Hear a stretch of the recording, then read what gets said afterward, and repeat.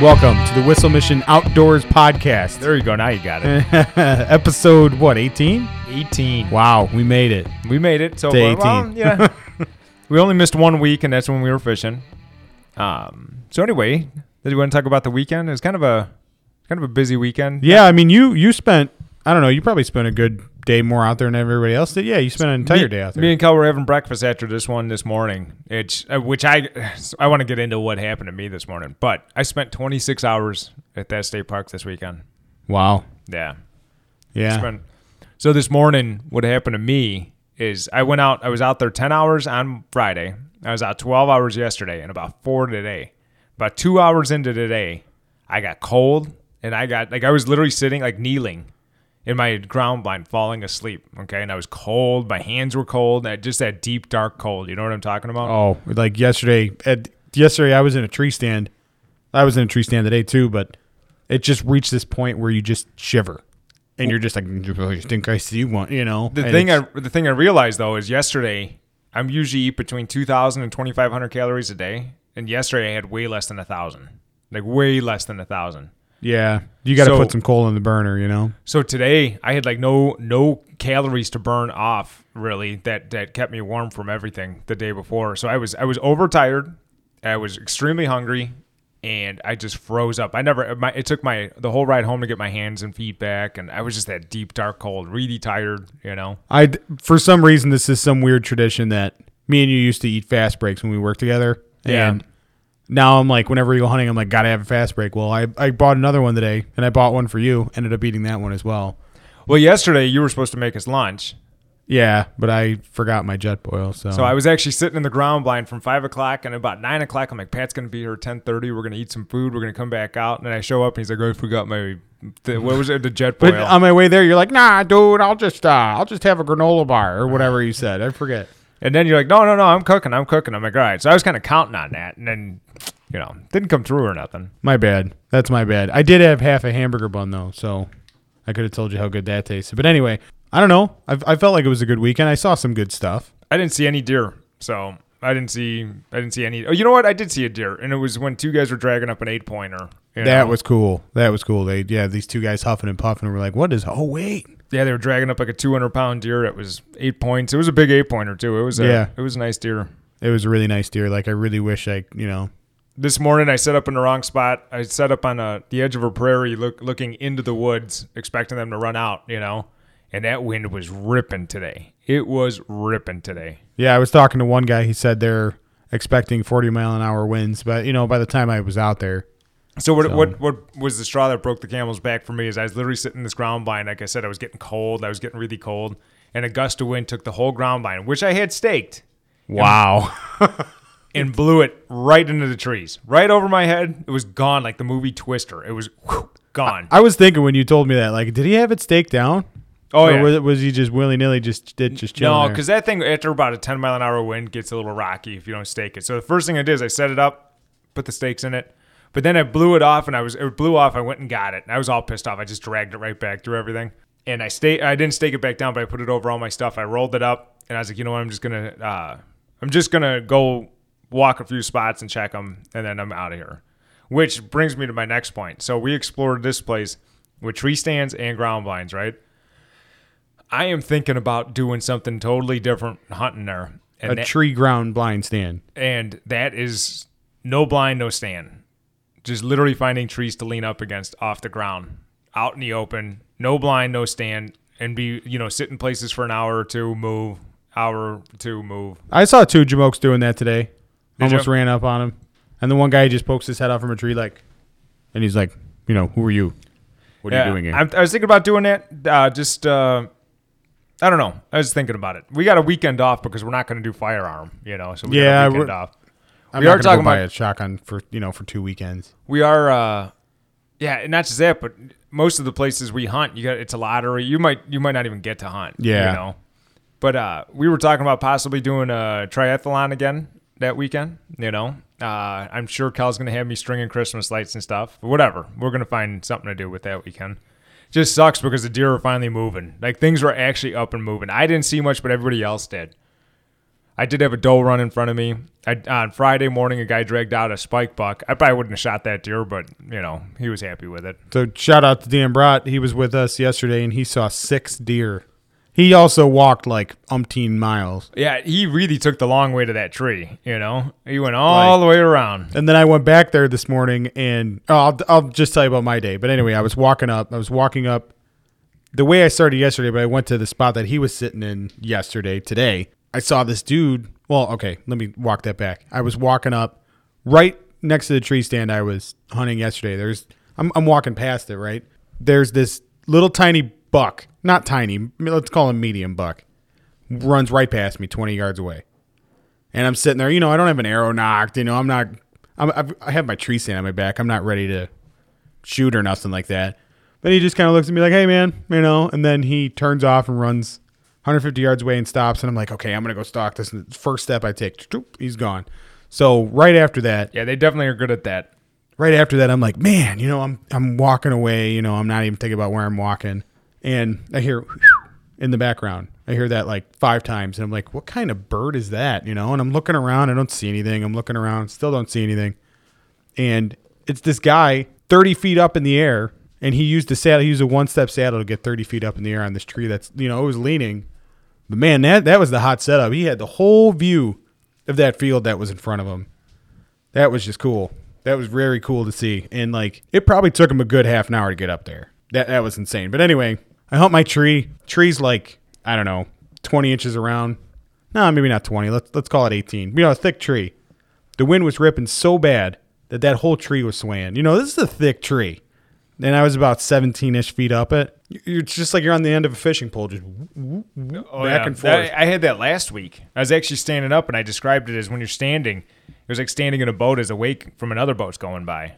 And I like to do this thing where I look all around the tree stand and I rest my arm against the tree for stability when you're using binoculars, And the whole thing's just shaking.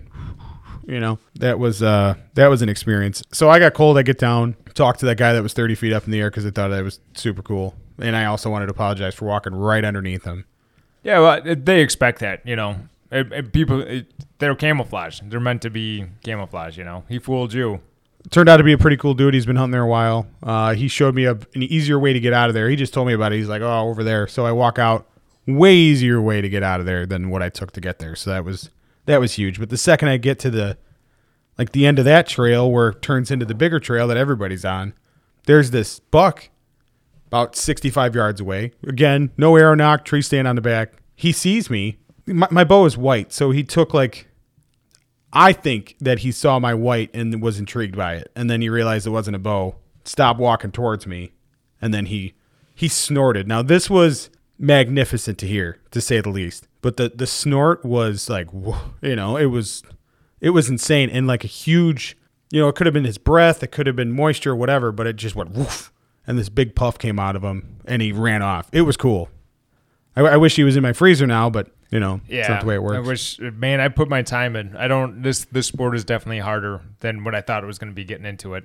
Yeah, but it's well worth it. We've learned a lot of good lessons. Like me just seeing those 2 deer today, that was worth it to get out there in the first place. I thought about swinging by after work 1 or 2 days this week to try them. I don't know. We'll see. Because I get out where it's I'd only really have an hour. You should. Screw it. Maybe I'm just nervous about shotgun season, them scaring them all out of there now. Anyway, that's all I got. You want to get to the news? Yeah, let's do it. I'll go first. Go for it. My Indiana story. Now, this is also another Patrick PSA. Maybe we'll do a segment like that. This guy fell out it was on his personal property. A cable on his tree stand broke. He fell 12 feet to the ground. I had to get airlifted out because he had a back injury. And I just thought it was fascinating because my tree stand, the one I've been using a lot during the cold weather because I can carry more stuff on it, is the Climber. So it's got 2 cables. I feel like it'd be pretty hard to break. What do you think? Yeah, I think something else went way wrong, or something is just old and rotted. But our tree stands aren't going to break like with this guy. There's just no way. He left it on the tree for a year. That could be, or he didn't fasten it. It said, I'm not worried about him being in the climber. It said it was on his own property. I got to imagine it was a permanent tree stand that you don't need to do all this work to carry it out there. And he probably had something fastened wrong or fastened old, something that wasn't inspected. I think something probably went unnoticed or uncared for, and that's what caused the injury. But that's just a guess. I don't know. And it's not only that he didn't have his harness hooked up, because I guarantee you half the guys that wear harnesses don't even hook them up. They just wear them out there to feel good. And then they don't hook them up afterwards. So I do. Today was actually the first day, even before I read this article, I was like, you know what? I'm climbing the whole way up with the harness because the tree I was on today was kind of slippery. The bark wasn't as grippy as it should have, I'm used to. So I'm like, in case I slip off of this thing, I'm move my harness all the way up. But yeah, just another PSA. Number 1, wear your harness. Number 2, inspect your tree stand. Like this kind of stuff happens. And what's the number 1 injury to hunting, Jim? I'm going to say falling on your arrow. Falling on your arrow. Yeah. But isn't it? No. Were you shooting yourself with an arrow on accident? Arrow's accidentally going off? No, it's tree stands. So, PSA, get it done. That came from Wayne 15, by the way. You want me to go? Yeah, go for it. I'm going to start with Illinois, and this is from Field and Stream. And it's not really, it's kind of news, but it's Illinois bow hunter takes 2 stud booners in 4 days. Okay. The Booner's the Boone and Crockett Club. It's like, I think you have to measure a minimum of like 140-inch antlers and stuff like that. Matt Lynch got 2 bucks in 4 days that total 385 inches. He started watching one buck that they named Nightmare because he was so elusive, they said. Nightmare is a massive 275-pound deer. It's a 14-pointer, 19-inch inside spread, 180 inches total, and he's about 7.5 years old. So he shot that one, like I think it said October 29th, and he went out like November 2nd, 1st, something like that. And he had one more buck tag to fill. So he went after another buck called Jaw Dropper. He said he call it Jaw Dropper because the rack is so insane that it's jaw dropping. So they nicknamed this deer Jaw Dropper. It was 11-pointer, grossing 204 inches with a 22-inch inside spread, and all that was done in 4 days. And were there pictures? There were pictures, yeah. If we had a website going, it would be up. Because on paper that sounds like, yeah, I had this big fish, this big, and Oh no, there were pictures of both of them, and they were absolutely insane deer. He got them both archery, and the Boone, when they call it a Booner, I was actually looking into what it takes, and it's like you got the Boone and Crockett Club, and you got the what was that other one? Young. I'm having a brain fart right now. Sorry about that. But they actually have to have a minimum antler to qualify. It's just a record-keeping scale, and it's all done through them. So, but there's all these different measurements. The base measurement right off the top of the head, it's got to be a certain circumference. And like these were like 6 inches or something. Imagine that. A baseball's 9. I would love to have a little 4-point rack on my wall right now. I'd love to have anything to show for all this work I'm doing. But, I mean, we have seen some good stuff. You saw that one buck. I worked like, I don't know, not many hours this week, probably 46 hours this week. But I got 26 hours in a tree stand. So, I mean, it's coming up close to being like a full-time job doing this, and I have nothing to show for it. But, I mean, you were in a ground blind, so at least you were a little warmer, right? It was a little warmer until it blew away. and then it's a catch-all. Then it's a kite. So that's my Illinois story. Oh, and that was down by his farm, his own personal farm in down by Peoria, by the way. Yeah, you hear about these massive Illinois bucks. That must be a southern thing because I don't think it's up here. Well, that's like when we talk about buying hunting property and everyone's like, oh, let's go to Michigan. Let's go to Wisconsin. It's like, if we're going for bucks, if we're going for real deer, I'm going to central to southern Illinois with hunting property. So that brings up a weird, interesting point. How do you feel about naming deer? I don't have a problem with it. Why? I don't know. Some people do. I'm kind of like halfway on it. Like, no, especially these guys that... You got to remember, these guys hunt these things all year. They're only allowed to hunt them with a gun, a couple months, or archery equipment, a couple months a year. But these guys are watching these things. They're almost like pets, Yeah. I mean, they see them all the time, and they're always checking on them, and they know when the wind is out of this direction that they're going to head down this trail. That's how this guy found that Nightmare. Is he saw it in a trail camera on X day, and he records the wind. The wind's out of this direction. He wanted to hit that deer. He saw the wind's perfect, so he went and sat in the tree stand. No kidding. Like clockwork. This deer walked down, arrow in his side. Wow. So, they get attached to him, and they're going to keep them. There's just some people out there that feel like you're killing your pet. It's not disrespecting it. It's keeping track, if anything. They name everything to keep track of anything. If anything, it's kind of giving a little bit more respect to it because you put in so much work. You've actually kind of developed a weird little relationship. Well, with when you get a wall mount, you'll say that's Nightmare up there, or whatever. So no, I think you're kind of honor him if anything. Yeah. Go All ahead. right. So my Michigan story, which you can find this on WZZM 13. A doe broke into a store. Now keep in mind this is the rut, so deer are going crazy. We are like, I don't know, we're probably not in the middle of the rut. We're in the beginning weeks of the rut, right? Yeah, I'd say probably another couple weeks, right? But deer are just running around going nuts. So this deer jumps through the window of, and you can go on this website and actually see this. It's actually pretty funny. Deer jumps through. They call the fire department, and everybody's trying to chase the deer out of there. And there was one section, I forget if it was like deer clothing or something like that, but it blended right in. They didn't see it. And there was a Halloween pumpkin. The typical, if you were to picture a Halloween pumpkin that kids collect candy in, there was one of them in there, and it got stuck on its face. No kidding. So, and they're trying to catch this deer, but the deer has a pumpkin stuck on its face, which is not funny. The ironic thing is that the headline was "Deer Run a Buck." It was a doe. I thought that was funny, but it was just Where was that one at? of those. This was in Michigan, Yeah, but like Michigan's a big state. Walker, Michigan. So that's but I mean we're in the rut. Deer going nuts. I mean, I've seen more deer in the last 2 days than I have even all year long. There was a lot of holiday references to this deer, but it was just, I don't know, pretty funny. And I mean, it's one of those things. We're in the middle of the hunting season. Like, there's not a whole lot of news coming out anywhere. No, right now. it's not. I got a decent one. Can I go for Wisconsin? Yeah, go for it. This is from OutdoorLife.com. Title is Largemouth Bass Virus Has Been Discovered in Wisconsin Smallmouth Bass. Whoa. The Wisconsin DNR has verified smallmouth have the same virus that is usually in largemouth out towards the East Coast. It was found in Green Bay by the Door County area, which smallmouth fishing up there is a huge sport. Obviously lake trout and all that, but smallmouth too. Fish have skin wounds that appear red, ulcerated, and varied in size and location. The virus causes weakness, abnormal swimming, overinflation of the swim bladder, and reddening. And death in largemouth bass. Not much is known at this point to the fatality of smallmouth bass with the disease. And what they're saying it could be a problem, which we're actually going to get into, is transferring different. We cause these diseases to transfer. And I got a couple of situations in here that we're going to talk about. They actually talk about how to help avoid this, which is true for zebra mussels, and it's true for diseases. It's true for any invasive species. That's why we have gobies now, things like that. So we're actually going to get into that after our segments. You want to get into our segments, or you got something else to say? Like the CWD of smallmouth. Yeah, they don't know if it's going to kill them yet like it does the largemouth, but they pulled out 14 of them, and they tested them, and they said, yep, it's the same exact virus, and it's spreading, and we got to stop it.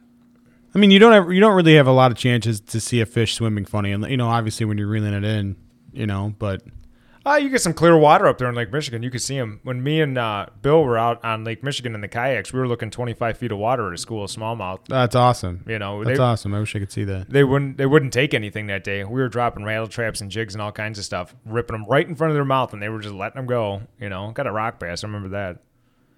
Anyway, we're going to move into Bush Light Billy and Kelsey's Corner, and then we're going to come back to Fair Chase Situations. Part 3. Bush Light Billy, here again. Here again. As usual, we have Bush Light. We have Bush Light. It just wouldn't be the segment without it. Yep. And it's actually a great day today. Why is that? It's your birthday.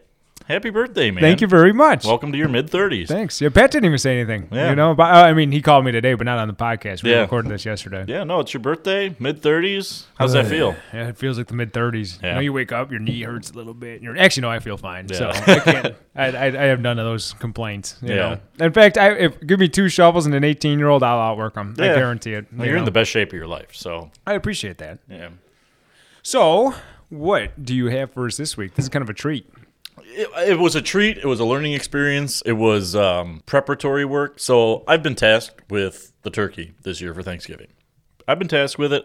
I've been cooking a lot lately, and my stepdad John asked me if I would if I wouldn't mind doing that. So I said, you know what? You've been cooking so much that a local big time show gave you an opportunity to talk about your cooking on their podcast. Did you know that? oh yeah, what show was that? What podcast? That's the Whistle Mission. Is that the Whistle Mission podcast. Outdoors podcast? Yeah, well, you can email us at whistlemissionpodcast@gmail.com. At gmail.com. You like how we slipped that in there in your segment? All right, go ahead. I'm done yeah. interrupting. Or like Pat would say, welcome to the Whistle Mission podcast. Pat, it's Whistle Mission Outdoors. I had to correct him. I heard you, yeah. But so I decided I was going to do a smoked turkey. I was going to smoke it, obviously, for Thanksgiving. But I've never done this before. I've never made a turkey. I'm very green to that whole side. So what I did is I had a 16-pound turkey sitting in the freezer, which turkeys are stupid cheap this time of year. I paid like $10 for it. Actually, no, I paid like $8 for it. Really? I thought I heard they were going to be real expensive this year. No, Not well, the case, huh? Nope. Okay. You can find them. Actually, Meijer right now has 39 cents a pound, which is stupid. I paid 49 cents at Jewel, so it was like, it was $8 about. Wow. I got a 20-pounder for Thanksgiving. That's still in the freezer. That cost me like $10.75. So it's Wow. yeah, it's definitely the time of year to buy turkeys. My ground turkey I meal prep with is more expensive than that. Oh yeah, no, Wow. it's just frozen turkeys are on sale. So get them while you can, I guess. So did a little bit of research online about it. Talked to some guys at work. Trying to figure out, hey, have you ever smoked a turkey before? How do you do it? Just trying to get kind of like the groundwork set. The big thing was pulling it out of the freezer about 3 days before. 3 days. 3 days. If you think 16 pounds, that's a 16-pound chunk of ice, and you're going to put it in the freezer. That's you true. know. That's true. So I'm glad I did that. I pulled it out, put it in the fridge about 3 days before. See, if I had to do this, I would have pulled it out of the freezer and right into the smoker. I Yeah, would have no, made no, that mistake. you can't. Yeah, you can't do that. Wrapper and all. I guess you can defrost them by putting them in water and putting them in a cooler, a day before. But I went the smart route. Did it 3 days before. So you're going to do that for Thanksgiving then? I'm gonna do that for Thanksgiving. So you're gonna pull it out on like Monday? Yeah, probably. I'll probably pull it out Sunday actually, just because it's 4 pounds heavier than the one I just did. Yeah. Wow. Okay, So, keep going. I gotta find I'm some. like amazed by this detail. Yeah, I got to find some fridge space. Got to do some cleaning out. So being green to this, talking to some guys at work, I took longer than I anticipated. So here are some of the lessons that I learned. First of all, for prep work, I cut up a lemon, just cut it in half, and then I quartered an onion, and that's what I stuffed it with. Didn't use stuffing, didn't use anything like that. There's going to be stuffing at Thanksgiving. Yeah, there's always stuffing around, especially with your family. Oh God, there's 20 pounds of it. So that's what I stuffed it with. I didn't do any dry rub. What I did is it's kind of a basting thing, and a guy I work with, Greg, kind of turned me on to this one. It's very simple and it works for pretty much everything. So you take Newman's Own olive oil and vinegar salad dressing, just the stuff that you buy at the store. That's your base. Put a little bit of A1 or just regular old steak sauce in it. A couple of drops of liquid smoke, a little bit of garlic powder, and some the dried chopped onions. You find them, that's in the spice aisle. Mix that all up. That is just a perfect, just very simple, very flavorful basting. You get a nice crust on the outside of whatever you're cooking. I've used it a couple of times on a couple of different things that I've tried. Chickens, in this case turkey. So I was basting it for the first probably 3 hours that I was smoking it. And I'll get into that in a second. Pulled it out of the oven, pulled it out of the fridge, got it stuffed with everything. And another thing that Greg, me and Greg were talking about is having a water pan underneath it. So basically what I did, and this is his recipe, and it worked phenomenally, and I'm going to try it on future cooks and, and next time I smoke something. So I take an aluminum foil pan, one of those like lasagna pans that's, 12 by 8 or whatever size they are. Fill it about half an inch full of water. I quartered a lemon, I quartered an orange, and a couple of those small Gala apples. Put some cranberry juice in there, and then a jar or a can of that like fruit cocktail you buy. You can just get like a little fruit cocktail, a little mix. Just pour all that in there, and let's set it right underneath the turkey under the smoker. So what that does is it just kind of bubbles, and all those sugars and everything, it just really... Oh, I didn't think all this went into it. Yeah, it just really glazes the outside of it, and it just, I don't know if you don't really like turkey that much, but like the No, but I mean, I'm interested in trying. I've always had it the standard issue way that everybody's grandma and mom no, made it was this was good. I'll definitely try to use this on the one for Thanksgiving. And it's not the taste I don't like. It's just that it's usually like stringy and dry, and you're just like chewing on it. And no. It's like I just that's why I never. It's not the taste necessarily. It's like the consistency, the delivery of it. Yeah, right. Use cherry pellets. We went with cherry this time, cherry or apple. So I was waiting fruity. for you to bring that up, and I heard, and I was from Mayor Mike. I told him you were doing this, Yeah. and he said, "Is he going to get the turkey kit?" And I said, "I don't know what you're talking about." And he says that Traeger. I know you don't use Traeger's, but he says Traeger's has a turkey kit and the turkey pellets. Have you heard of anything about this? No. Okay, I was just curious. There was something very specific Traeger does with pellets or a setup for smoking these things. I didn't really? know. I just wanted to see if you heard about it at all. No, I know you're not a Traeger guy. That's kind of the mainstream smoker. Yeah, that's it's all right. Not everyone's a Traeger guy. Especially you. I Yeah. like that Grilla. Yeah, the Grilla that it just runs circles around the Traeger, but I won't get into that. No, I haven't heard of that. I'll have to do some research. See what it's I all was just about. curious if there was anything you heard of with that. No, I'm interested though. I mean, maybe there was there's a special blend of because pellets. he's actually doing the same thing for his parties. He's smoking it. And today he's on his phone. He goes, "I got to go order the turkey." It was like pellets or a kit or something like that. Huh. Yeah. I'll have to look it up. I'll see what it's all about. Yeah. Well, go on. So Thanks, Mayor Mike. So fruity. Fruity pellets. They're not like fruity pebbles. Nothing with like turkey. fruity pellets. Apple, cherry. I did cherry this time. I really like the way that cherry ends up smoking. That's what I'm going to use for Thanksgiving. Lessons learned. I started it at 225. I'll never start it that low again. Too low. It's very low. That's too low. Don't you usually, when you're smoking pork and beef, aren't you usually 165 No. I'm usually 225 is about the lowest I'll go. to start? Oh, Yeah. okay. I thought all this other stuff you smoked real low temp. No, I mean 200 you can start at, but like that's pretty low. Oh, okay. Yeah, 220. I started at 225. It wasn't getting up to temp fast enough, and kind of doing some reading online and looking at stuff. You're really only getting the smoke infused flavor for the first couple of hours that it's actually smoking. So next time, I think what I'm going to do is I'm going to start at 250, leave it there for probably 2 hours, bring it up to 275, see what it's looking like. Taking temperature readings and everything, and I'll probably finish it off at like 300, 325. Because this ended up being about 8 hours. Yeah, it seems like a long time, but it turned out phenomenal. The skin between the basting with that olive oil, vinegars, dressing, and then the fruit tray underneath it, that stuff was just bubbling, just like a pie. Just like sitting underneath, just bubbling, just steaming right into the turkey. Oh, the skin was phenomenal, nice and crispy.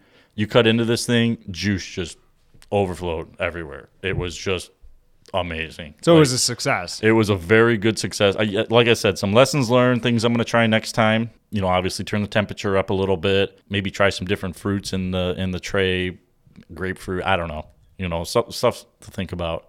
But no, it was a big success. I made a giant 16-pound turkey dinner, mashed potatoes, stuffing, and everything for myself yesterday. So Nice. yeah. So any ladies out there that are single. single and everything that.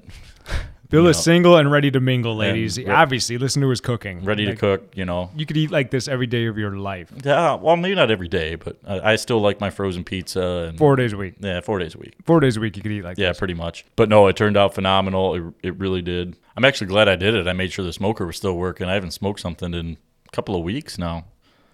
Yeah, it's a busy time. Totally get it. 6 days a week working, voluntary Sundays. We're actually on voluntary Sundays. Yeah, that's good money. Oh, so that's what I wanted to add too, is next week. So I actually saved the turkey carcass. So after I finish carving it and everything, there's still some of that meat that you can't quite get to that's in there.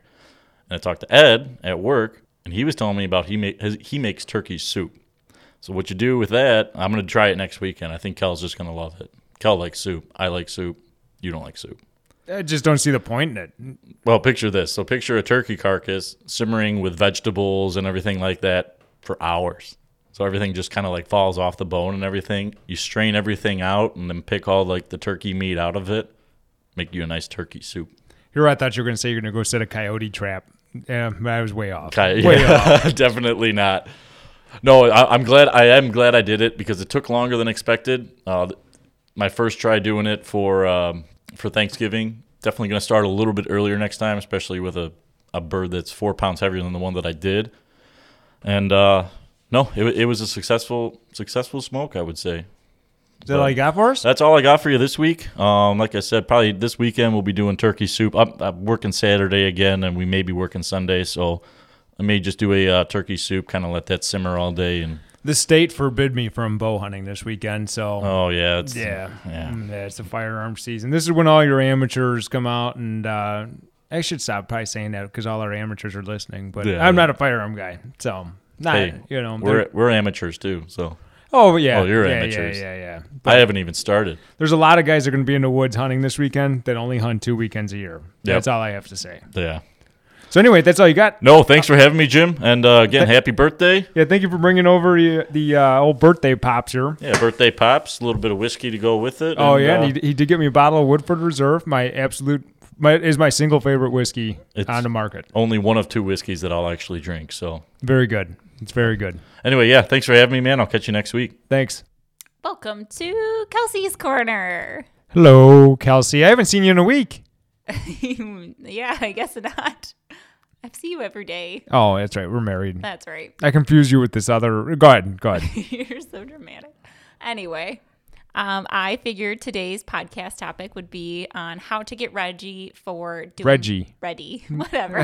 How to get Reggie? Reggie, I've been up early. Anyway, how to get ready for doing some of our DIY projects that we do. Just like prep work, you mean? Yeah, just like I feel like a lot of people don't exactly, they like see these projects on Instagram like, oh my gosh, that looks like so much fun. And easy. It only And took them easy. 20 minutes to make this bathroom. And yeah. I feel like they just start doing it and then they realize how hard it is and then they get discouraged. So I think I would just share like how I get ready to do a project. All right.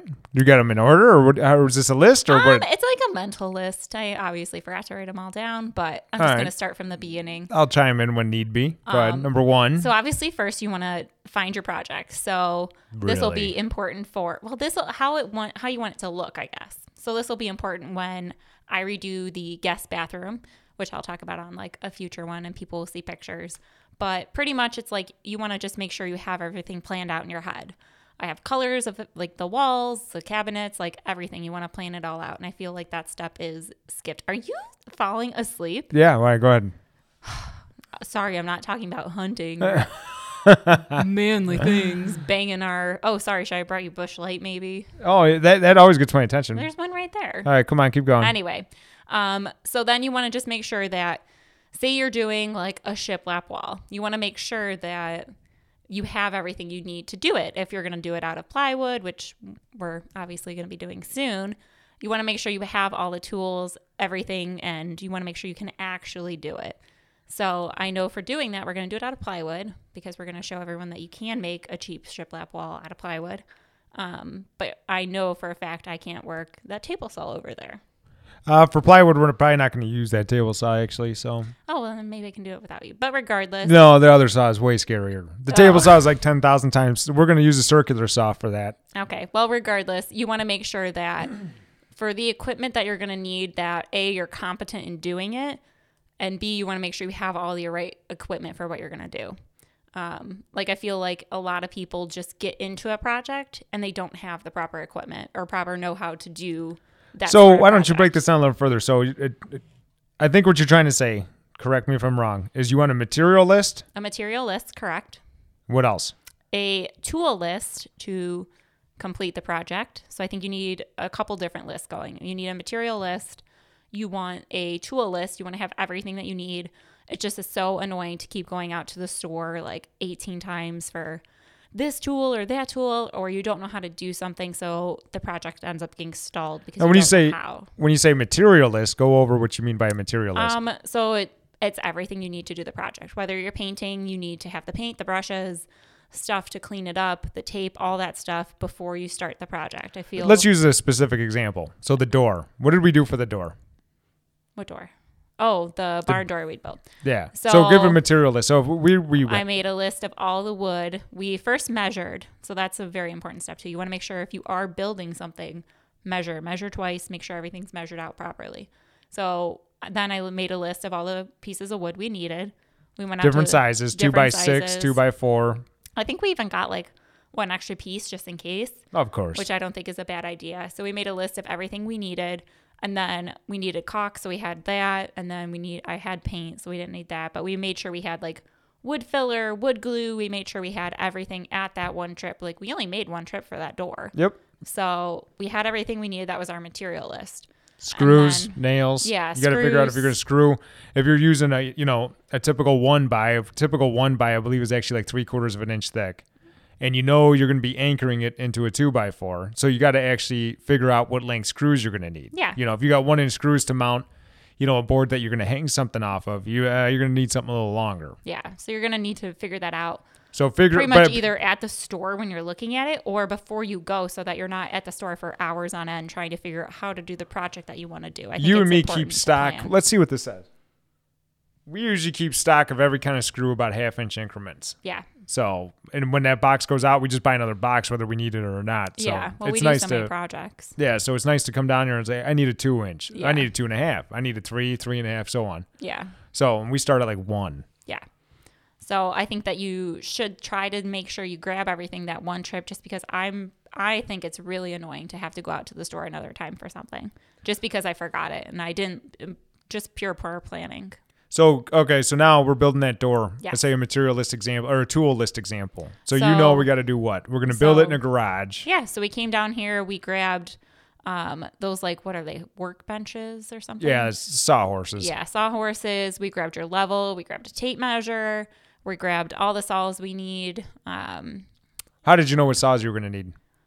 You Oh, told and me. just going off of me? Well, no, I knew we needed what's this one called over here? Circular saw. We knew Or I'm sorry, miter saw. Miter saw. I knew we needed a miter, and actually, I think that's the only saw we used. No, we use a circular saw for ripping plywood. Oh, that's right. So I knew we needed those two saws, so we grabbed that. Bring it upstairs. You want to make it easy to like get to. So if we built that door down here, it would just be a pain to get it upstairs. So we brought everything upstairs. And just a lot messier. We knew we were going to make 1,000 cuts in 2 minutes. Yeah. And so we might as well just do it in the garage with the door open. Yeah, we brought the level. We brought those clamps because we needed the clamps. We brought Clamps all for the glue. Clamps for glue. We bought the glue, the screws. I think we used a hammer at some point too, just to hammer the wood over a little bit to make it even. Yeah, we were flushing something up and we Yeah. put some pressure on it, used a hammer to get it all level or Yeah. flush. So I think it's just important to make sure you bring everything up instead of like, oh, I'm going to use this and then having to stop and go grab another tool. I think it's a best practice to have everything there. Sorry, I hit the microphone and now you glared at me.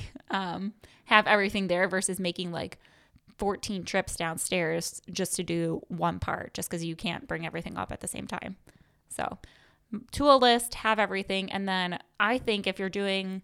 Like say when I redo the bathroom, I have an order of what I'm doing first, and you want to think about the order in which you're going to do things. Like, oh, I'm going to paint the countertop first before I do the. You don't know about any of this, but anyway, so I'm painting. This is an example, everybody. No, this is not. Anyway, so I'm going to paint the countertop first before I do the cabinet because if it leaks onto the cabinet, I'm going to paint the cabinet anyway, and then I'm going to do the cabinet next because I'm doing the floors too. So if I spill anything from the cabinet onto the floors, I'm already going to redo the floors last anyway. So you just want to think about the order in which you're doing things and you want to make sure the order makes sense. Like, I don't want to be doing the floors first and leaking paint on the floors that I just did. You're getting bored. Why do you ask me to do this segment if you're not interested in I'm just it? trying to get you giggling, that's all. Anyway, so yeah, you just want to make sure that the order makes sense. Like, I'm not going to do the floors first when there's a whole bunch of like, I'm going to do shiplap up there. Like, I don't want anything scuffing the floors I just did just because I timed it poorly. So I think that that's a lot of what people don't think about when they are like, I want to redo this. They just want to do it. They see it on Instagram. They're like, I want to do it.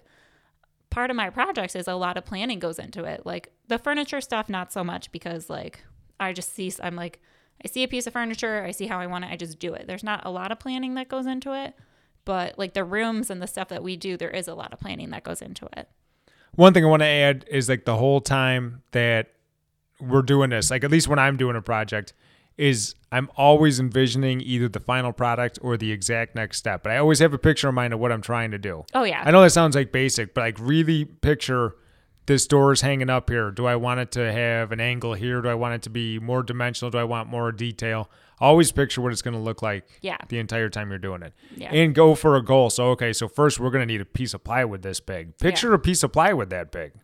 Make sure it's mentally right. Yeah. That's what I did. So when I did the bedroom, and plus I had a time frame for everything because I only had the 4 days to do it, and I had a hiccup in getting off the popcorn ceiling. Well, now I had to plank a ceiling by myself. So I had to spend time researching how to plank a ceiling, the proper equipment to plank a ceiling, all the materials. So I lost like a lot of my time period because I still had to finish the entire room then, because that was a lot of work painting and doing the feature wall and everything.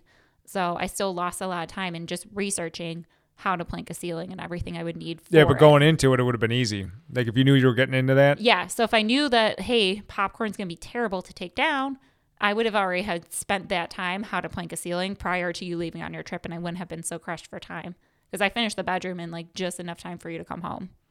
So just because I kept thinking like, okay, the ceiling took me like a good 3 days to plank because it was a lot of work. But yeah, you always have to have a time frame, and just in general, like a lot of prop work and planning should go into projects. I think people can definitely redo their houses like by themselves and like pretty easily. I think people just need to plan it first. Yeah, so to sum it all up, get a material list. We are building a cabinet. So we're going to need this kind of plywood, this kind of handle for the door, hinges. Get a material list. Figure out if you got the tools to make those materials into a cabinet, and then picture your project as you're doing it. Yeah. I just figured I would talk about this because in the winter months, I have a lot of projects that I'm doing coming up. Yeah, so I figured we'll see. they're all good projects. I just wanted to throw it out there that, hey, a lot of planning goes into these projects that you see. Even on Instagram, like people like those influencers post these projects. There's, I'm sure, a lot of planning that goes into them. Just you can't just go out and do them. So just figured I'd mention it. Like, hey, plan your projects. She's going to go over how to plan a bathroom that you're going to pay somebody else to do, because that's we're currently in the process of that. That's just too big of a project for us, especially right now. So she's actually going to do a podcast on how to pick and plan and discuss. Design. Yeah. Discuss what you're going to do with your contractor and all that. Because she did all this on her own. I had nothing to do with it. Yeah, it's a lot of planning and designing. So that's also coming. But she wanted to do, when she's talking about planning for a thing, we do a lot of little odds and ends around the house. Building a shelf, building a door, building a whatever. Yeah. And so this is kind of the process we go through. Yeah, and I have I'll be redoing our guest bathroom whenever they're done with this bathroom. I was going to start that one. And then I'm going to be redoing. No, she's not. Yes, I am. You already agreed to it. But I'm going to redo the laundry room doors. So I have that all planned out. And then we're going to plank the entryway wall. But we're doing that one in plywood. Everything else will be shiplap. But that will be DIY shiplap. So there's more podcast material for you. There you go. So is that all you got for us this week? We got That's kind of all a I long got. podcast going. Yeah, sorry. That's it. I figured your listeners can redo their houses in the winter, though. Yeah, They're start not planning hunting. for it. Yeah, When they're not hunting, yeah. that's what I threw. It's in there. coming. It's coming. It's coming. Redo your Sad, houses. sad but true. There's a space there between hunting and fishing season that there's nowhere to go. You're stuck. Which is why you can help me do all my projects. Not ice fishing. Super fun. Your brother wants me to take him ice fishing. That's fine. It's actually easier to do my projects when you're not there because then you can't say no to them. Ah, okay. So there you go. All right. So All that's right, it. That's it. Thanks for having me. Love you, Cal. Love you, Mim. Thank you, Kelsey and Billy. Kelsey. Yeah. We're going to get into fair chase situations, okay? And I've been thinking about this, and as I start thinking about this, more and more pop up. So, like, this is just a quick list, just because I don't want this podcast to be 2 hours long, okay? Do you want to go first? You've probably got like 25 more than me. Yeah, I got about 10 here, I'm going to say, 8 to 10. I could start, obviously, so before we get into this, like, I want to say, if you are an outdoorsman and you haven't been tempted about what we're going to talk about, you're lying. You're straight up lying. Okay? There's a lot of gray areas. Everybody's like, well, maybe just this once, you know. And we're all guilty for it. But this is kind of a refresher, you know. So ahead. You go ahead. You set the tone with the first, say 5.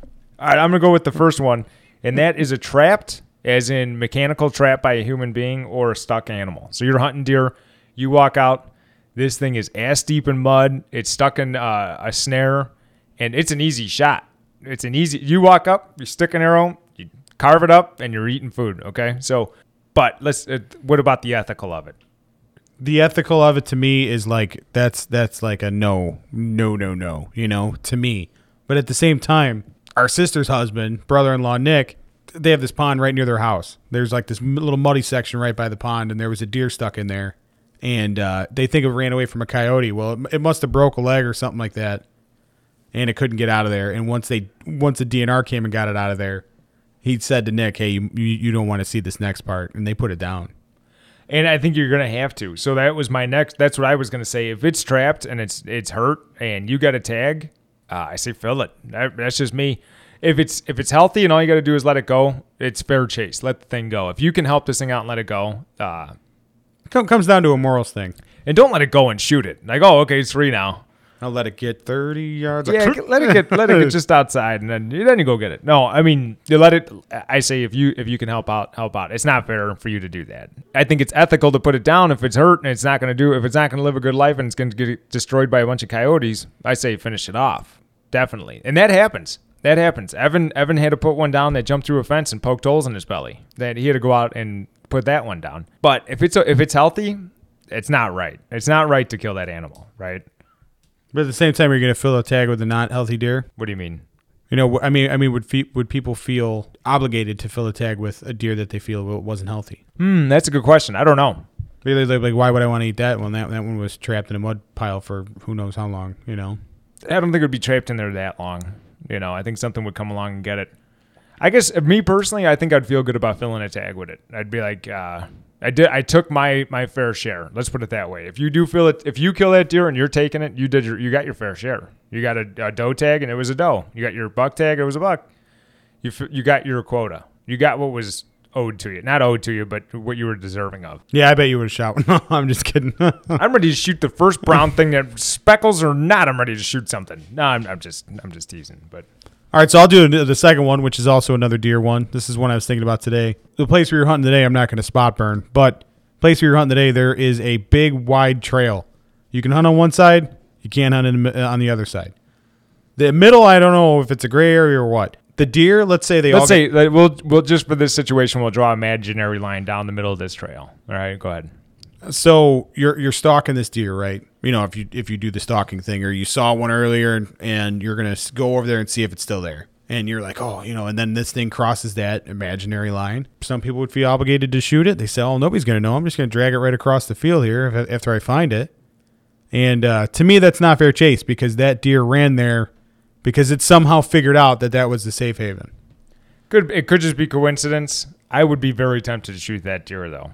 You know, I'd have to see what the situation is. Did I squander something and then it ends up in did I miss 3 shots and then it ended up crossing this line? Then it is kind of your fault. The biggest thing I could think that would make it wrong is if you actually put thought into it. If it happens after you shot the deer, I wouldn't feel so bad. If you're like, oh wait, I shot that thing. Was I supposed to shoot that? I would feel a lot less guilty than, hey, I know that thing's over there. I know it's over there. I know I'm not supposed to shoot it. So I probably wouldn't shoot it at that point. But the temptation would be killing me. Yeah, the temptation would be killing me as well. You know, and like I was walking down that imaginary line today and I'm thinking, man, if I saw something over here, like it'd be really hard to turn away, you know? But at the same time, I don't want to get in trouble. Yeah, that's the biggest thing is it's legal. Is it ethical? I don't see what's wrong with the ethics of it. I don't see ethical but you could get yourself into some legal trouble for hunting a non-hunting zone. But that also, so you're in a state park, is it, let's say you shot that deer in fair territory and he ran to foul. Then you just got to call the landowner because that. No, it's still the same park. It's just in a no hunting zone. Oh, I mean, then you just have some explaining to do, but you still got to recover it. I think I would drag that thing over to where I was and do my work then and leave it, honestly. If it's all state park owned, they just don't want you over there hunting. Chances are they don't want you over there hunting because there's a parking lot, there's a playground, there's a something. And your deer just ran over there. You're not over there slinging arrows around with kids playing. You're just going to retrieve a deer. So I probably would drag it back over where I'm supposed to and do all my gutting and taking it back. That's honestly what I would do if nobody was, if I knew there was a halfway chance I'd get in trouble, I would do it that way. And I don't know, we were hunting today. There's a lot of blurred lines. There's especially on public ground in Illinois. Yeah. They're always trying to trick you into something. like we talked about before, there was this imaginary line that the whole thing was claimed to be hunting ground, but there's this imaginary line, and I got chewed out for it. So, and I was decently close to being okay. But anyway, what's your next one? My next one is called, I got it written down here, is netting fish. And you could take this one of a million ways, but this is the way I had it in my mind. So you're out there in early spring, and the muskie and the northern pike spawn is done. Pike spawn first, then the muskie. And you're sitting there sunbathing, and they're kind of zoned out. Would you, if you had the opportunity, would you net one of those and take a picture with it and claim it as a catch? No, because I don't do that kind of stuff. Ethically, I do feel like netting is wrong because you didn't trick nothing. You were just there at the right time. And this goes for any kind of fish. Like, let's say you could just catch it in a way you're not supposed to, and nobody's going to find out. It's just you, maybe you and your buddy, whoever. Nobody's going to find out. But I mean, it may be easy, but it's not right. Now, would you be tempted to do that? Because you're strictly catch and release. So I wouldn't be tempted to do that. I would take a picture of it and enjoy it just as much. I would never be able to take a picture and say, hey, look at this. Look what I caught. That just wouldn't be a thing for me. I wouldn't be proud of it. There'd have to be a lot of context behind it. It's not, hey, look what I found, Right. So that was just one little thing. Because you get some of these stunned fish after spawning, and they would be easy to just get your hands on. And I was thinking just leave the fish alone if you have a chance. I know that's kind of a weak one, but I'm getting stronger here. But I wanted to throw that one out. That was one I thought of originally. If you can get even if you want to throw it in a bow fishing, so you're bow fishing sturgeon, and you see a pike on the surface. Nobody will know if you shoot this one, and keep it. But you would. I just say leave it, follow all the laws, and don't take the easy route. So I'm going to throw one at you because I feel like we talked about it last week, but I feel like it also very much applies to this week. But is it fair chase or ethical? Let's say just ethical for group tagging. So if somebody in your group has a tag for something you don't have a tag for. Yeah, didn't we talk about this last week? Yeah, but I'm just saying, it's one of those things like it kind of just another one of those toe those lines. I don't find it unethical because you're taking, like I said, it's a quota. Legal, I could see definitely some trouble. Oh, that's definitely some trouble. Yeah. But yeah, go ahead with another one. Let's see. Okay, so we're just going to go back to my Wisconsin story with that disease on bass and draining water from your boat. That is what I have written down. To elaborate, I'm talking about draining water from your boat, cleaning off the trailer. And let's say okay, so you pull up tonight. It's 9:00 at night. It's dark. You're going to go home, you're going to sleep, you're going to come back and drop this boat in the water. What do you do with the seaweed on your trailer? The middle of summer, everything's overgrown. What are you going to do? Don't tell me what's right. Tell me what you're going to do. You're coming back in less than 12 hours. Yeah, I'm just leaving it on the trailer. You're just leaving it on the trailer, right? Okay, so... Oh, I didn't see that. What's that? And I'd be like, oh, I didn't see that. Okay, your plans got canceled. You're known for sleeping in. Who, me? No. Yeah. So you slept in, you know what? I'm just going to mow the grass today. And then next week, you drop that trailer into a different body of water. You could have introduced a new kind of algae, zebra mussels, this disease. When I'm talking about draining water from your boat, I'm talking about pulling the plug, letting it run down the launch, pulling all the seaweed off, getting that boat clean, like it's showroom ready as close as you can before getting it out. I actually do this, so I don't drag seaweed around with me. I'm kind of weird about that stuff, so if my trailer has seaweed on it, I get it off before I even leave. But you realize what that's cause. So when it comes to ethical, you could be saving another species over here by cleaning off this over here. So the biggest thing, I'm big on that law. And when we were in Wyoming, getting into like Grand Teton National Park, there was actually check stations, and they were checking your boat to make sure you weren't going to introduce something to these glacial lakes. And it was game wardens checking your boat to make sure you were not bringing something in. And the same thing is true with firewood in state park. So if you bring firewood from your house to a state park, you could be introducing species that haven't been introduced there yet. That's how like gobies came in. I believe the way the story goes, the ship suck in the ballast water to go out to sea, and then they come back into Lake Michigan or wherever. And yeah, that's exactly how it happens, yeah. So, but they suck these little gobies up, and now we got them. Now it's an invasive species we have here because of that. Now they are the ugliest little things ever, too, man. They're like teardrops with that go in the water. It's weird. And they're getting bigger in numbers, and it's all because of that ballast water from another ship. We used to catch piles of them. We used to make piles of them as a competition when we were kids. Yeah, they were in a canal we grew up next to. So I was thinking when it comes to situational, tomorrow morning, it's 9 o'clock now, 4 o'clock in the morning, this boat's going to be back in this boat launch. Is it a big deal? And my answer is yes, because plans change. And now you go from dropping it in a dirty Illinois river to an up north clean river without ever cleaning this off. This is how things spread. And it's your job to make sure you're doing your part. If we all did what we were supposed to, it'd be a lot. I'm not saying it's gone, but it'll be a lot worse, or a lot less worse. I used to take apart equipment for this company that shipped stuff overseas, and this is farm equipment. We had to power wash that stuff completely, like nothing left anywhere, anything. Yep. When we sent trucks out overseas for a hurricane, we had to do that. There's not one speck of dirt on that truck because they didn't want anything. Hawaii's like this. The one time Cal bought these little plants that say it's safe to travel with, and the agents at the airport gave her a hard time about it. She said, no, look, it says this, and then they let her get it through. But they wanted to know why you were taking vegetation off the island. I'm pretty sure there's like a goat in Hawaii that's an invasive species because somebody planted it there for food or something like that. I think I heard that somewhere. Leave everything where you found it is moral of the story. Go ahead. You got another one? So there was a situation I was talking about with the guy I was hunting with last weekend. They were out on a boat in Lake Michigan. I think they were walleye fishing. Don't quote me on that. Or maybe... Yeah, I think it was Lake Michigan. I'm going to ask him. I'm going to hold you to it, okay? But they were coming back. It was 10 minutes before midnight. They had too many fish. Now, the law says per day, right? Per calendar day. They had too many fish. The DNR caught him. He says, man, I should have just showed up 10 minutes later. And yeah, you'd get out of a ticket, right?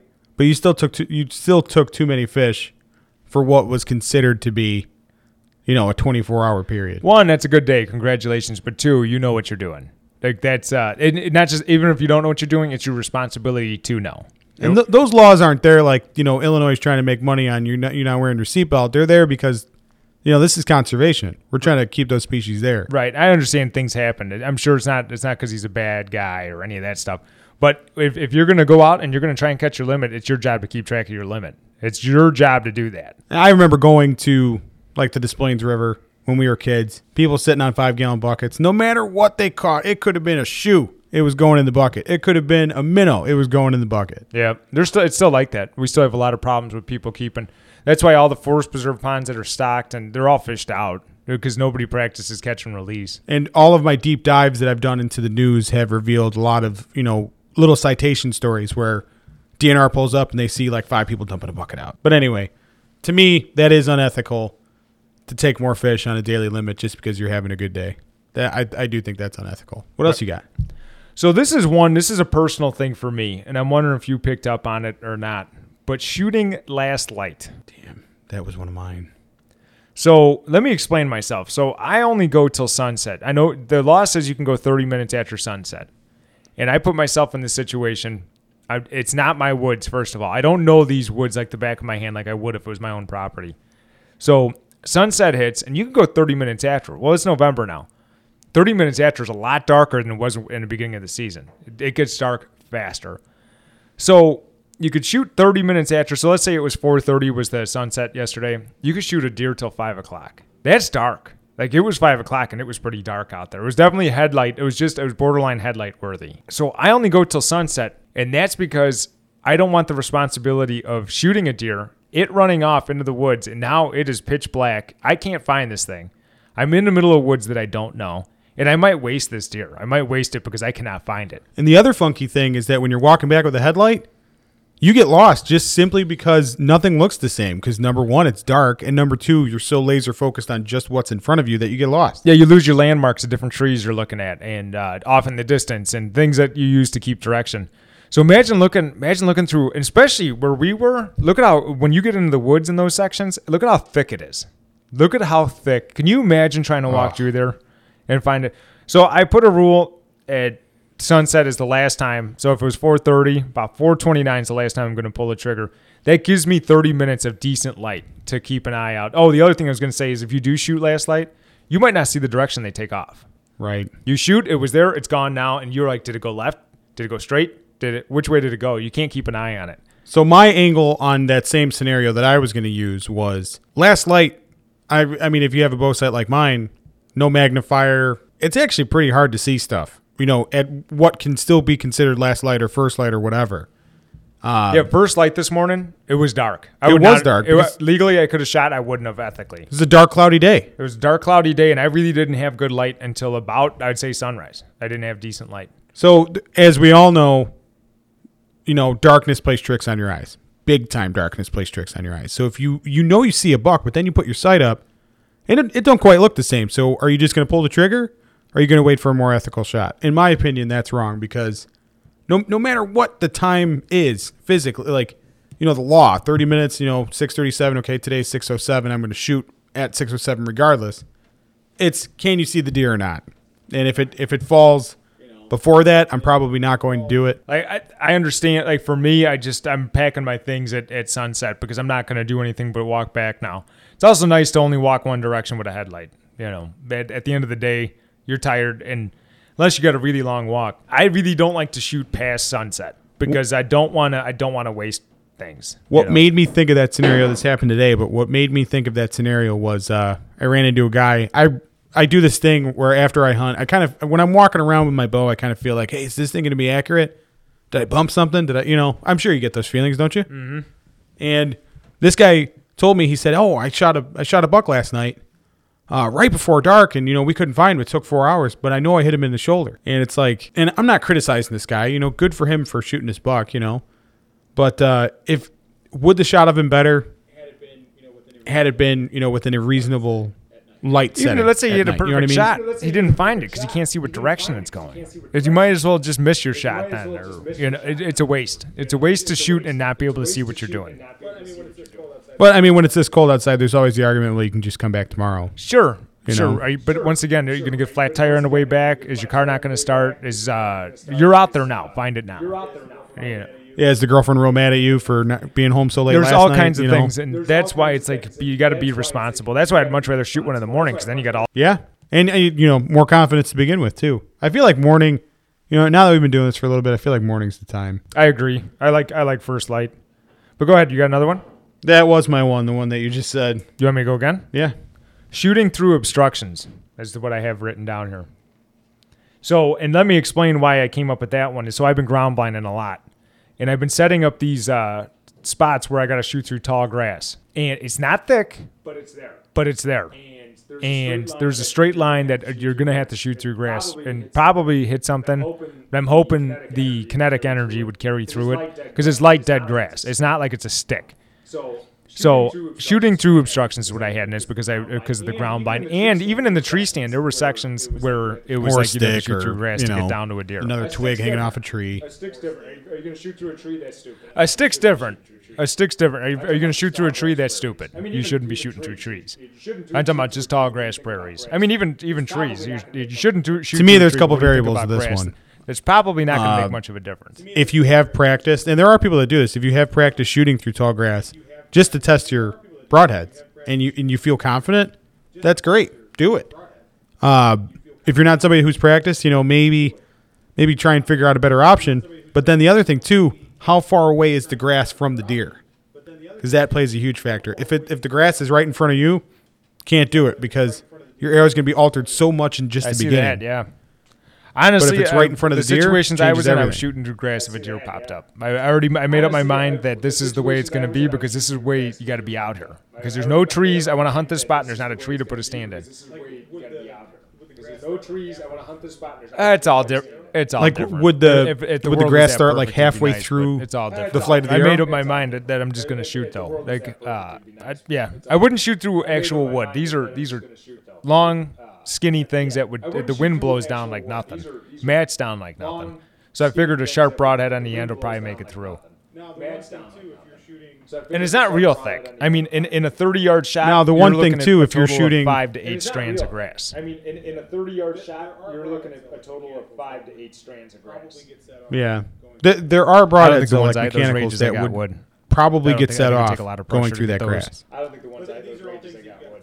Yeah. I think it would take a lot of pressure to get those. But these are all things that you got to test. And so to me, this comes back to an ethical. Like, if you tested it and you've proved that you can do it or you feel more confident that you can do it, then do it. But if you don't know what you're getting yourself into, keep going? So think that's this simple happened to as me can the other be. day, Go and it was ahead, more go on the ahead. way out, but it got me thinking about it. I was leaving, and it was another skunk day. Or no, that was the day that the buck got away from me. Never mind. That was that day. I'm driving away, and another buck walks right in front of the car, and I found a game trail. Let's say, obviously, I couldn't do anything. It was last light. Let's say that was early in the morning. Is it ethical to park your car and go back to that deer? Let's say that was early in the morning. Is it ethical to park your car and go back to that deer? So number one, I don't think it'd be legal where you were going. No, it 'cause was you need a it was the windshield same. tag. It was 10. It was 50 yards. in the from where we broader saw- scenario for from where we everyone. parked today. Walking into a field, we were allowed to hunt. You know, I would say no because you put your time in out there. You weren't hunting from your car. Yeah, it's almost hunting from your car. It's just like all these fly-in trips where you got to wait 24 hours before you can go hunting because they want exactly that. You fly around, there's a herd, I go over there, I shoot it. And it's kind of the same thing. I mean, I don't know. Everything that's a tricky one, but you saw it from your car, but you still got to do the legwork to get back. So is it? It's a short. So is it? It's a short. You know, in that very specific scenario, I would say no because you weren't driving around looking for deer. You know what I mean? And of course, somebody can argue that if they pull up and just shoot one on the side of the road. Oh, right? I was But- tempted to get out and chase this thing back into the field. Trust me, that was one of those days. You know, I was very tempted to grab that bow in my Crocs that I drive home in and go running out in that field. In that scenario, I don't think anybody would convict you of driving 50 yards and, you know, using your vehicle to find deer. You could throw a baseball to where you parked. You know. I want to say it's a little unethical, but I really don't. I don't feel that way. I don't feel it's because I still got to make it out, and not just that, but you know how quick deer move. By the time I park and get all my stuff together, that thing's 400 yards away from where I saw it in any direction. He could have crossed back over the road. I'm wasting my time. Now, on the broader spectrum, like we talked about with vehicles, like, yeah, unethical as heck. If you see one, you pull off, well, you still got to stalk it, right? But you located it with your car. You were driving. Right. You know, you were probably not even over 15 miles an hour yet. You know. Yeah, if you got another one, go for it because you kind of tapped mine well dry. Sitting in someone else's tree stand. And so I thought of this, and because the one public ground, this guy set up 1 million tree stands. The law is you label them with your name and all that. This guy has nothing. So I'm literally thinking about sitting in this guy's tree stand, to be honest with you. I'm literally thinking about walking in there with mine in case he's there. What do you think? Unlabeled? I'm not saying go steal it. I would never steal it. But that guy reserved the Right, tree for not himself. labeled. And he has a bunch Not of these on labeled. public ground. The one guy told us this guy's got 23 of them on public ground. Yeah, I mean, you know, that's in an area where not a whole lot of people are going to go. To me, my first thought is like, yeah, man, that's not good. You know, like that's kind of unethical. But let's say, okay, so we're thinking of this specific area. But I'm talking about in general. You're walking and you're like, hey, this guy's got a pretty good spot. Oh, he's got a pretty good Was it stand. legally set? He's not here. Legally set. I'll be honest with you. I'm hunting it. I'll be honest with you. If I walk up on somebody's tree stand and on public ground, I'm not trespassing. It's not labeled. I'm going to use your tree stand. If it's not If I labeled, want to, I'm gonna use it. Probably going to use it. I mean, what do you think? Is that I know? I mean, what do you think? Is that I know it's a little dishonest. If it You is didn't do the labeled- work, and if it's labeled, he's following all the rules. But if it's labeled, he's following all the rules. But if he's not following the rules, I'm not gonna do this like code of ethics with this guy. I'm gonna use your tree stand. Hey, thanks, bud, for spending the money and setting it In up. fact, for we me. did talk I'm to using somebody it. and they said it was all right. Just, you know, I feel like the people that hunt that area specifically want to get to know you because if you do sit in their tree stands, they want to know who they're dealing with. Yeah, so sit using somebody else's tree stand. I think that's pretty good. On the flip side of that, like the place we were hunting today, there ain't a whole lot of good trees. So if somebody just went and reserved all of them, Oh, I'm definitely hunting your tree stand. yeah, then I'm hey definitely- man, you know, Speaking of which, did you ever find that one we were looking for? Dan went looking for last night. You went looking for today. Did you ever find that tree on that point? I did, yeah, I did. Okay, cool. Now, the DNR told you about that tree, right? Yeah. Yeah, that falls right into that unethical situation because what you're aiming at ain't part of the map. Well, that's why we'd have to ask him. You know, he's the one that recommended it. He said you got a great shot over that pipeline. Now, our stand specifically might be stretching it in terms of thickness, Oh, okay. but there was a lane carved out and everything, so I know exactly which one he was talking about. All right, so moving forward, you got another one? You want me to go? Go for it. All right, so we all know in different areas you got like the local yokel professional that knows the area, right? Yeah. Oh, you just take her right by the stump there. Yeah. But if you're like me, you're pretty secretive about your spots. You do vague things to help people out because I am interested in helping. Like if it's a new muskie fisherman that, father, son, he's trying to get this kid tied into a muskie, I'll help him. I'm not going to give you all my facts. I'm not going to give you my hard-earned standing in the rain and white cap facts. Well, good. Now I'm just going to have kids so I can go out there and get, But I'll start pointing you in the right direction. So this is I'm saying, okay, so the other thing too, flip side of that is, somebody hunts. This guy hunts his property. He's been hunting his whole life, whatever. Okay, so you got that guy. He's successful. What I have written down here is following hunter or fishermen to their spots to find out what they're doing. I think that's cheating, man. It's cheating. It's definitely cheating. It's definitely not right. I have done it. So when we first started going to the Chippewa Flowage, I followed the owner's brother around. I stayed about 500 yards from him and saw what he was doing with binoculars. He looked right at me. Might have just been looking in that direction. But I was a kid. I was like 15 years old, Do you remember that? Yeah. And I actually read the owner's book, and he talks about a scenario where he wears different colored hats out. He's got a bin full of different colored hats. Why is that? Explain that. Because he knows people are going to follow him out. So once he turns a bend, he puts a different hat on. No kidding. Yeah. So they're like, wait, that guy's got an orange hat on. I wasn't following him. It's funny because I don't look at the person. I look at the boat. I always look at the boat. Oh, it's a mid-90s Merc 25 on a 16.5-foot low. 1,200 yards away, though, they kind of all start looking. Not a Lund, baby. So, yeah, Lund, if you're listening, Jim's a huge. He will promote your product up and down. There's nothing like that. There's nothing as beautiful built as a Lund boat. There's just nothing. They look like they're doing and 100 miles an hour Alumacraft, if when you're they're on still the trailer. selling your 1979 model, I will advocate for that. Yeah. Pat's got one. Anyway, going back to following people to their spots. I've done it. It's cheating. It's cheating. You figure out the hard work just like this guy did. Number one, I It's think cheating. it's cheating because he was there first. On that specific day, he was there first. So when you're looking at these guys setting up, try and pick up on things. Oh, this guy used. I mean, everybody wants to take information from each other. In a not a drastic like I'm just trying to steal all your stuff kind of way. You're just like you want to take and you want to cherry pick little facts from people and kind of put them all together. That's what I do. So when I'm walking down the public dock at that, I always look into boats to see what people are throwing. Oh, there's a globe. There's a bulldog. There's and You're a boat snooper. so I am a boat snooper. I am a snooper. I honestly don't follow people, but when you're fishing these common spots, you get up there and you're fishing these big bars. You can't help but tell that this guy's throwing a tallywhacker. Now that you say that, I was out on the boat this year with binoculars, muskie fishing, and I'm just looking around having fun. I'm not trying to steal anything, but it's like if these guys saw me looking at them, they're gonna be like, man, he's, he put a different lure on. He's trying to figure out what we're using.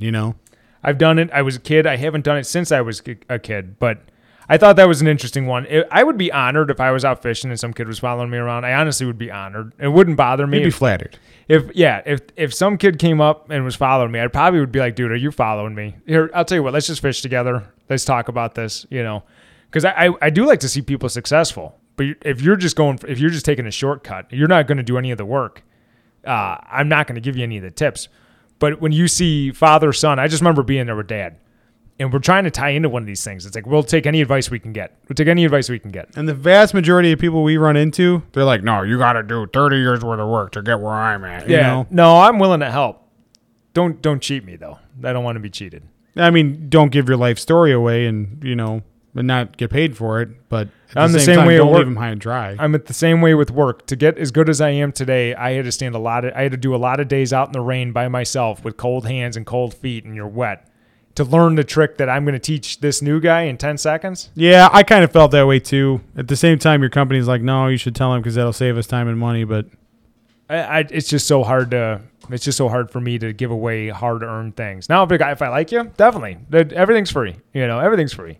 But if you're just a guy that only comes up to me when you need something, chances are I'm going to give you a hard time about it. Yeah, and I mean, you're good at giving people a hard time. I'm just kind of awkward, and I'm going to be like, no, go away, No, I'm good at it. I'll say my mind. Anyway, we're getting off. You got another one, or you want me to go? I got two more. Go for it. Moving fish to stock your local pond. So you're at the Kankakee River. You're in, let's say, even northern Wisconsin, okay? And you're like, man, it would be great to have a big northern pike in my lake. I'd like to start stocking my lake. So moving fish to stock your pond. So you go to great big public waters, you catch fish, you throw them in a cooler, aerated, and then you release them in your pond. Yeah, to me that's unethical. It's not natural. I'm not going to say unethical, but it's dangerous. And I got this idea from reading that Wisconsin article because they're saying that goes back to dipping your boat in 2 different bodies of water without cleaning it off. But it's your own body of water? So it's your own body. Let's say you had one of these little farm ponds in your yard, 10 acres. Oh, okay. Yeah, you were saying a local pond. My bad. Well, let's say it was your neighborhood pond. Let's say Yeah. you live in one of these subdivisions everyone fishes at. And you're like, man, I want better fish in here. So you go up to the Des Plaines River and you catch a bunch and then you bring it back to, wherever you live and then throw them in there. What if you caught one of these largemouth bass that are diseased?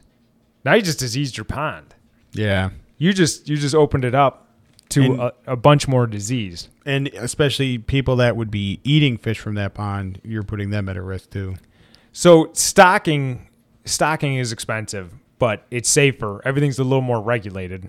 And so, but taking fish from one body of water to the next is not a good. I understand migrations. Migrations can also do that. And chances are, if you take a pike from, a bigger lake that's clean and you throw it in this little pond, it ain't going to last very long because it's just not used to that water. It could last, though. It could last with all these little bluegill around. It could do pretty well. But the biggest thing is you need depth. Depth more than acreage is important. And then, or you take a carp from wherever, somebody who doesn't know what kind of carp that is, they take it and they toss it in their pond, and all of a sudden it's killing the whole food supply for all of the other smaller fish that are used to living there. And in my mind, nature has a way of making things right? Those fish got there from being close in proximity.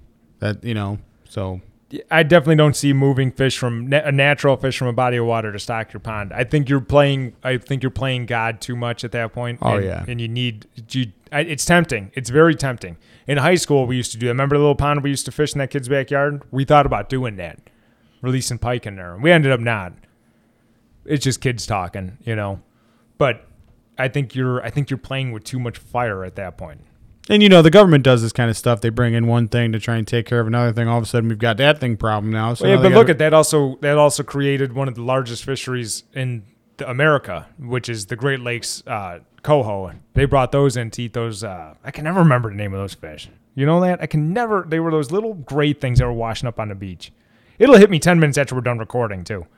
All right, so I got one more. Go for it. Taking pictures of fish causing mishandling. And so what I mean specifically when it comes back to our muskie fishing, it's 80-degree water, it's 78-degree water, and you just finally caught your muskie. It's your first muskie. You want to get pictures of it. I understand that. It's important. But you pull it out, and you can't get the hook out, and you're playing with it in a boat. You might kill this fish after about 72 degrees or so. You might kill this fish. And this is true for trout all over the place. This is true for anything that comes out of the water. When it comes to taking, I'm all about taking pictures, especially when you get something like a muskie, especially when it comes to something like you just worked days and days and casts and, lots of work. And so I understand you're going to pull this thing out of the water and take a picture. I'm not saying don't do that. A lot of naturalist experts will say you can't do that, But what I can say to combat all your problems is get a big old net, leave them in the net, do your unhooking, do your relaxing, pull them out with a camera ready, and then put them back in the water. So I went sturgeon fishing in Canada, and you couldn't even take those things out of the water. We're taking a 300-pound sturgeon off of the hook, and you can't even take it out of the water. Yeah, there's species like that are illegal to do that. And they don't even use barbed hooks. Like, their rules are, pretty off the hook. But we didn't seem to have a problem, though, with the barbed hook thing. But there's a lot of people complaining with the Instagrammers that do the old, what do they call that? The tail flip, the tail raise. When they hold it with the tail up and it's like the fish. So the nose is in the lens and the tail's in the back. Oh, I'm doing terrible today. To me, that goes back to fishing for business. I don't know what term you're talking about, but to me, because you're fishing to enhance your Facebook page, right? So that's more of a business. So, but what these people are doing is they're keeping them out of the water till they have the perfect picture. There's a lot of fish dying because of Instagram. There's a lot of everything dying because of Instagram. But they hire a guide, they get this picture, and they oh no, I didn't like that. So then what? Let's take this thing and we'll go up on shore. Oh, you know what? I'll go in the back. I'll go in the front of the boat. And you're moving around the whole time. This thing. Imagine sprinting. Okay, imagine sprinting a half mile, and somebody says, "Hold your breath. Hold your breath for a minute." That's what you're doing to a fish after a fight. That's why if you can, you want to net them. If it was a long, hard fight, you want to net them. You want to let them catch their breath, just like you would. If you sprinted, you'd want to be able to catch your breath. Yeah, and I'm not trying to toot your horn here, but you are like the most respectful catch and release guy like ever. Like they're in, they're out, back to fishing. That they're supposed to be in the water. They live there, so I understand pictures. I definitely. But if you notice, like I don't have an Instagram loaded with pictures. It's because, well, one, I'm always fishing by myself, and two, because I don't really take the time to do it. I pull them out, maybe get a quick one real quick, or just on my thumb, and I dip them back in. But I bet you I take a photograph of 1/3 of the fish I catch. I read a really nasty story. Guy shot I think it was a whitetail somewhere out west, just to get a grip and grin. Then he walked out. Didn't bring the deer. Yep, and that happens. They just want the picture. They want So the likes. insanely wrong. Anyway, that's all I have for my list. If you got something else, let's hear it. Yeah, you kind of used, I think 2 of mine. I did some thinking about it.